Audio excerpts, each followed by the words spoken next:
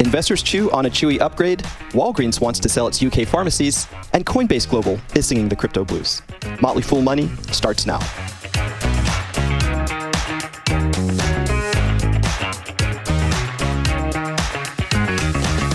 I'm Asit Sharma, sitting in for Chris Hill, and I'm joined today by senior analyst Maria Gallagher.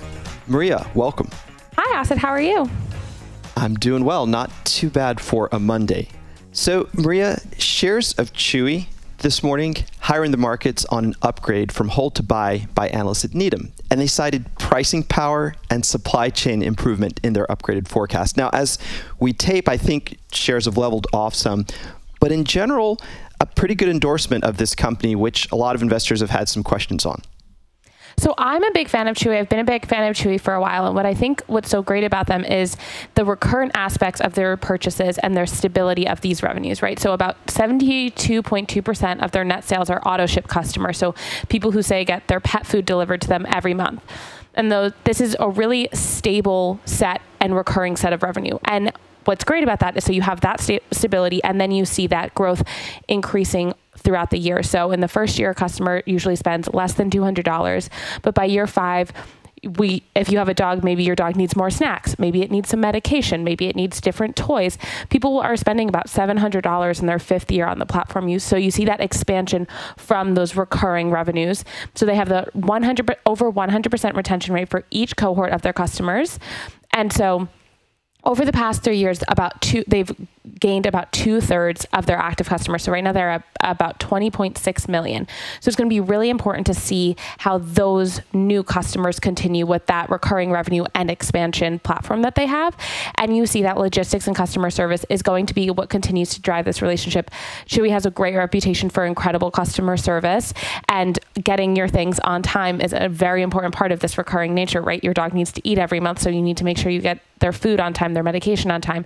So I think it's really important that that's what they're investing their time and their money in, is both expanding their addressable market, expanding their options for what people can buy on the platform, but expanding their logistics service to get people the things that they need to over time. But I overall think this is a really great business and really resilient. So I want to go back to a statistic that you cited. They have gained 2/3 of their customer base in a short amount of time, thanks to the pandemic. I think that's a large part of that. So is there some execution risk going forward with this big influx of customers that they won't be able to keep up these great metrics on customer retention and growth of the core cohorts as they go along? I know they've been straining at the edges a bit in the post-pandemic world with all the supply chain issues everyone else is grappling with. Do you think they're at risk of maybe dropping off some of their latest customers? Yeah, and I think that's what people are really going to be monitoring the next couple of quarters. What's interesting, I think, is what the convenience of Chewy brings to customers and how much people value that. So before the pandemic, people will say, oh, fine, I'll just drive, I'll get the food, whatever, it doesn't matter. But I think once you start and you get in with that convenience, I think that a lot of people are going to not look back. When it's every month, you don't need to think about it. You know it's going to show up every month. You have all of your options there. You can get stuff for the pharmacy. You can get all the toys. You can get everything you need in one place. I think that convenience, once you're in the habit, it's going to be really hard to break the habit. So I think that they have momentum with these customers on their side. So as long as they can keep up the supply chain and the logistics and the customer service, which are the 3 things that are really important to keep those customers, I think that they would have to do something bad to get the customers to leave, if that makes sense. I think that the momentum is really on their side with these cohorts. Good. So this seems to be a case of just keeping on with what's working. Don't try to tweak it too much, just execute. Yes, hopefully. And I really like Chewy. I think that they have a well-deserved reputation in the industry for their customer service. I think they have a well-deserved reputation for being reliable. And those 2 things are going to continue to be the most important. So I'm glad to see leadership, instead of saying, we're going to expand to all these different things that don't really make as much sense, they're expanding where it makes sense with pet care. And they're really doubling down on logistics and customer service.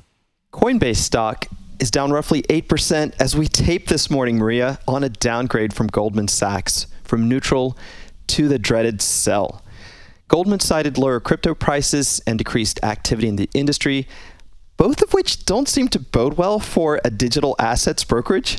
Coinbase is really tough. And it is, I think, kind of a smaller part of the overall trend in the market, right? So Coinbase is down about 80% from its all-time highs. It's so obviously heavily reliant on consistent purchases of crypto, which has heavily decreased. So in mid-June, they announced that they would take an overly aggressive stance on hiring. They cut 18% of their workforce. They also rescinded offers from people. There was a lot of that going around LinkedIn and social media saying people quit their jobs and then Coinbase rescinded their offers, which is not great for retention and hiring. If the company bounces back in the next couple of years, I think that reputation will stay with them. They also launched a social NFT marketplace in May. They're getting sales of about 19,000 sales per week, but that's compared to about 225,000 sales in the month of September of this year. So we're also seeing the tapering of interest in NFTs. I mean, I will say it's not just Coinbase. So Gemini is cutting at least 10% of its staff as well. People are talking about this term called a crypto winter, which is kind of a bear market for crypto, but they don't have the historical precedents to believe that it can bounce back or that there's this intrinsic value within the assets to help them bounce back. And so the last crypto winter was late 2017 to December of 2020. And so people are saying that they're not sure if this is going to be the end of crypto, if it's just going to be a prolonged kind of slow down in crypto, if it's going to make a comeback. It is just so much newer than the other markets we're seeing slow down. So I think that Coinbase isn't alone in having all of these problems. And I think it's kind of an indication of the wider interest in the crypto industry. Do you think Coinbase could be at sort of the right place at the wrong time? And what I mean by that is, I read through the S1, their prospectus before they went public, and I thought their case was sort of convincing. And basically, I'll boil down the argument to this. When Bitcoin is rising, our volumes go up, we throw off tremendous cash flow. We use that cash flow in the meantime to extend into things like this NFT marketplace, into areas like DeFi. But these conditions in which we might be entering a crypto winter, maybe they crimp the volume so much and hurt cash flow so much that it really won't matter how much of these peripheral parts of the crypto market or the digital asset market they expand into. And maybe they'll be growth challenged for several years to come. Do you think this could be the case, or am I being overly pessimistic about Coinbase and maybe the crypto market in general? The rationale for their business model is logical. I think it makes sense. I think it's a smart way to operate a business, but it is just so heavily reliant on consumer interest and consistent trading volume. So it's not only people buy and hold, it's people buy and sell a lot, because that, like you said, that trading volume really matters for their overall revenue. And so I think that when you take the decreased interest, the decreased volume, the decreased interest in not only that, but those peripheral businesses, like you're saying, the business model makes sense, but the business model only makes sense when all of the other things are working in their favor. And I don't know for how long this is going to last where things are not working in their favor. Well, one thing the crypto market has shown us is that it's impossible to predict. Every time it seems like the market is just going to dry up, excitement builds again. It's a very cyclical type of market. So who knows? Maybe we see them just growing in a wave pattern, hitting some peaks and troughs over the next few years. News out this morning that Walgreens is nearing a deal to sell its Boots pharmacy business in the UK to India's Reliance Group. Reliance is checking in with its bankers, Maria, to raise up to $8 billion for a leveraged buyout of the Boots chain. What do you make of this deal? I think it makes sense. So like you said, they're trying to raise about $8 billion. Boots runs a network of about 2,200 stores across the UK. If you've been to the UK, you will see Boots the way we see Duane Reade, CVS, Walgreens everywhere here. This is really just a continued strategic shift for them more into the U.S. healthcare business. So Walgreens Health has been building out since October of 2021, which is this delivered healthcare platform. They have investments in VillageMD, Shields Health Solutions, CareCentrix. They have partnerships with Clover Health and Blue Cross Blue Shield of California, which with a patient population over 2 million. So they're really trying to focus more into the healthcare industry. So I think that it makes sense that they're trying to spin off that part to try and really focus on building out those capabilities within the U.S. healthcare network. Do you think that Reliance Group, which has so far been like I'd describe them as multi-faceted conglomerate in India. Do you think they'll raise their profile a bit? It seems to be their first big acquisition, or at least giant-sized acquisition outside of India. I know they've made a few forays into some other geographies.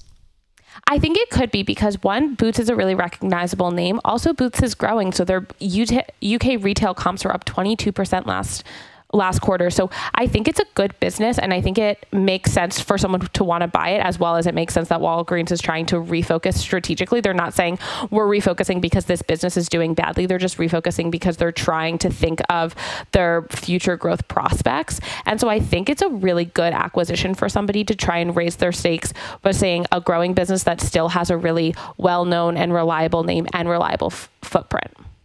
Yeah, I'll point out, being of Indian extraction here, that Reliance is run by Mukesh Ambani, who's one of the richest men on the planet and a pretty savvy deal maker. So I'll be interested to just sort of follow this along and see it from Reliance's perspective as well. Last question for you. For Walgreens, which has had, I think, a challenge in finding growth over the past several years, but it seems like a perennial company that might make a persuasive investment. I was just curious about your thoughts if they do go through with this disposition and focus more on that healthcare market. Is this a type of stock that you'd be interested in maybe rounding out your portfolio, which I'm guessing is sort of tilted towards growth, Maria, knowing you? Yeah, it is a little more tilted towards growth. I don't do a lot of healthcare investing personally, so I would have to spend more time looking at their how their healthcare business runs from kind of an ESG standpoint and from the way I'm thinking of its potential growth. So I would spend more time looking at that, but I do think that I would be interested in it, and I would be interested in spending more time looking at it. Yeah. Maria Gallagher, thanks so much for joining me. Thanks for having me.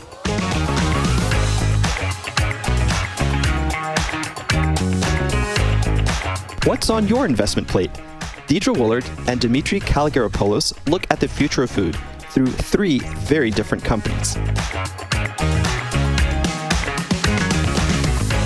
So to start off with, I want to talk about Beyond Meat, because I feel like as a culture, we started to understand meat has a big cost, an energy cost, a water cost, a labor cost, and it's a simple way to improve your diet, of course, but also make a change environmentally.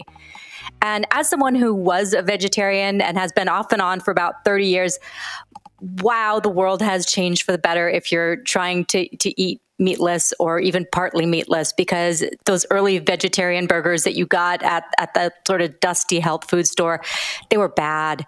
And I think what Beyond Meat has done, and what Impossible Burger has also done, is they've turned meat-free, plant-based into something that's kind of acceptable, viable, not a suffer, to have one of these. They're delicious. But the question I have for you, Demitri, is, does it make enough of a difference to just have this as a company? So some news recently was that Kellogg's announced it's splitting its business into three. It's got the snack business, things like Cheez-Its, Pringles, stuff like that. It's got its very popular cereals, and it's got plant-based, which is led by Morningstar Farms. That's kind of their lowest performer. It had about $340 million in sales with the Morningstar Farms brand. I'm looking at this. I'm looking at Beyond Meat's first quarter. What do you think about this, Demitri? Is Beyond Meat going to be a winner in the long term?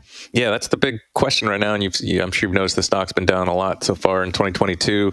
It's looking a little shaky right now from the business standpoint. Demand took a really sharp turn negative over the last, let's say, about 3 quarters, which is really jarring to see for a growth stock. And the big question is, do people still have, it appears that they don't have the same appetite for plant-based meat products that they did in earlier phases of the pandemic. Beyond Meat was seeing fantastic growth through most of the pandemic, and that really hit a wall in late 2021 and here into the first half of 2022. That could be a big problem in terms of our consumers, just as willing to try new tastes. Basically, these are all new categories that Beyond Meat's kind of trying to popularize.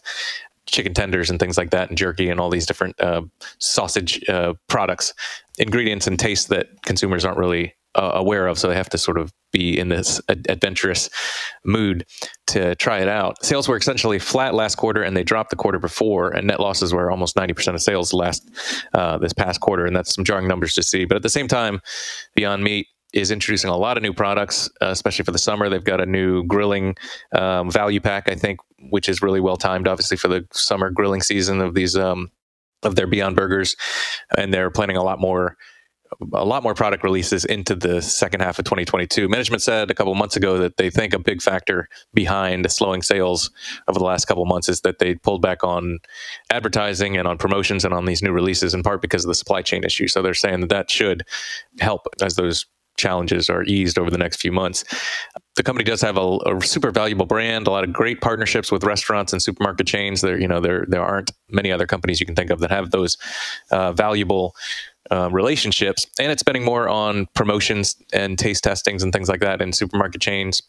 And I don't know if you heard, but marketing's a big push. They recently signed Kim Kardashian to be one of their, like, a brand ambassador for them, and that's obviously a very big name. So if you believe that these factors are going to support a rebound in sales, and that's what management is hoping, then I think the outlook could be bright for the business. But personally, I'm going to be watching for a little bit more of a demand rebound, evidence of that in the next couple quarters, before I would call Beyond Meat really a screaming buy right now. I like the partnerships. Their KFC chicken nuggets thing appeared to be a good success. I even sort of like the Kardashian thing. But I think one of the challenges for Beyond Meat might be pricing and how they compare, because we're in this inflationary period. People are really watching what they spend. How do you think Beyond Meat is going to do in a market where people are really paying more attention to what they spend? Yeah, that's a challenge. I think that's part of the appeal that boosted sales a lot last year. And if you remember, or in earlier phases of the pandemic, that we had a supply challenge around a lot of meat products at the same time that people were cooking at home a lot more often. So they were way more focused on cooking at home and seemed to be way more interested in trying out new tastes. So now, as those supply challenges are eased on their substitute products, like the other meat products, things like beef, pork, and chicken, that's another challenge. And it's something that Beyond Meat doesn't have control over. So at least it's a risk to watch out for going forward, especially now that consumers are getting more price conscious. Yeah, totally makes sense. Well, let's move on and talk about another stock that you wouldn't necessarily think of when you think about innovation. That's Kroger. Kroger is a traditional grocer, but the more I study this company, the more I get impressed with their attitude toward innovation. So this is a big grocer. This is over 1,600 stores, over 400,000 employees. Yet they're doing some really innovative stuff in terms of distribution, in terms of fresh foods, in terms of digital. Demitri, how is Kroger planning for the future? Yeah, you're right. Kroger has a lot of really interesting things going on.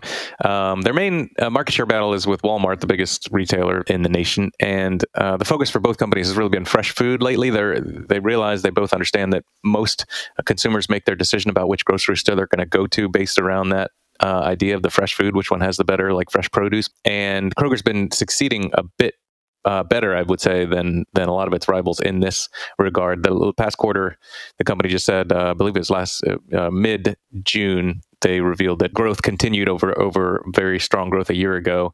And flours were a standout performer, for example. And we know that's a very perishable item. So I think it's a big testament to their entire supply chain that Kroger can succeed in a niche like that. And Kroger is a very vertically integrated business too. They've got the supermarket chains and this huge network, but they also own a lot of their own transportation. They own many farms. They own their own dairy farms, things like that. And that vertical integration has given them a lot of flexibility in today's environment, where they're not dealing with a whole bunch of supply chain bottlenecks. When you own the transportation, you can kind of move it around, and you don't have surprise extra costs that a lot of these other companies are dealing with. And then you've got their move into home delivery. Like you mentioned, their Okada platform is very popular. That's something that's going to just continue to grow, this whole idea of getting food delivered and groceries delivered to your house. And we're seeing these platforms get closer and closer to big populations all around the country. So eventually, we're going to be seeing same day delivery for basically the entire country. And I think that's an area that Kroger is going to succeed in. But I wanted to highlight one quick comment too that CEO Rodney McMullen said in the earnings call in mid-June. The quote is, "In this dynamic environment where consumer behaviors are changing rapidly, we use our data and insights to be nimble and react quickly to ever-changing needs." And he's talking about they've got this data mining, really big platform that tries to project merchandise needs and things like that, and make a very personalized shopping experience. And that flexibility has been really important since the beginning of consumer sales, but it's even more important, I'd say, today, because preferences are changing so quickly in response to inflation, like you mentioned, and the pandemic. And Kroger's seems to have a really good reading, I would say, on those changes, as you can see from their growth in their last quarter results. They grew a bit faster than Walmart, and they seem to be on a good market share trajectory. And as we turn to our last stock, it's not a company that you would think of as a data company or a tech company in any way, but it 100% is. So I want to talk about John Deere. This is a company that's almost 200 years old. You think of those green and yellow tractors. This doesn't sound like an innovator, but they recently held their sort of investor day, and they went over some of the innovations they're doing right now, and it is fascinating. One of the things I found most interesting is, in some ways, John Deere is leaps and bounds ahead of other autonomous driving, because if you're in the field, you don't necessarily have to worry about some of the things that you might encounter on a city street. But even more interesting for me is the kind of digitization of the farm. And they're taking this in a bunch of different directions. It's things like mapping so that they can do precision application of seeds, pesticides, nutrients, all based on climate data, microclimate forecasting. They're building really robust satellite tech so that they can sort of feed all of that information to the tractors. Some of the tractors now, they have, they're autonomous, they're totally running by themselves, and they can pivot based on the information they're getting in real time. I mean, that's kind of amazing. They've got a lot of partnerships, over 250 connected software systems, all feeding in data, receiving data. So it's actually this massive kind of tech network. And the other part that's really interesting that connects with that is they're getting close to selling 1 million cameras every year. So all of that information is going right into training AI, machine learning for making a better farm, because farms are facing a lot of challenges. Climate change, obviously, but labor is a huge problem. So getting closer to robotic pickers and things like that. And one of the things I thought was really interesting from that presentation was that they referred to sort of the operations center as the digital twin of the farm. So we've seen digital twins in the building space, where you have a skyscraper and then you have a digital twin that exists and allows you to see, using sensors, what's happening with the building and make changes without having to actually be inside the building. Same thing can be true of farms. So what they talked about is creating this system of record in agriculture. So all of this data comes in. Farmers can now see data from each other. It's kind of anonymized to avoid like competition and things like that. But all of it is around making better decisions about how they plant, when they plant, how they use pesticides. All of that information is kind of funneling into this. And I think This is amazingly cutting edge. So, Demitri, I don't know if you've studied some of the ag tech stuff, but how do you think tech in general is impacting this and other farming businesses? I was pretty impressed by how much technology goes into their tractors right now and how much they're applying that into the farming world. I followed autonomous driving cars, and that's been very interesting. But like you say, the technology they're applying to the farming process, they've got tractors that precisely understand where the planting happened so that it can calculate the exact next line to move down the farm. Small amounts here, maybe an inch or half an inch here and there, but that really adds up when you're talking about acres and acres and acres in terms of squeezing extra efficiency. If you can get an extra, couple percentage points of efficiency out of that would be a fantastic yield bonus for your yield.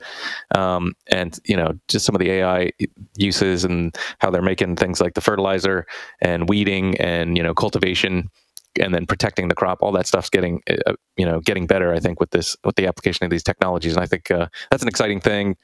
for the ag world. I think I've heard about there's some companies that are focused on that vertical farming and things like that, the indoor farming idea. But I think it can be easy to forget when you're looking at that thing that there's actually an opportunity to make traditional farming a lot more efficient over time using these kind of technologies. So I think there's a long runway for that to improve too.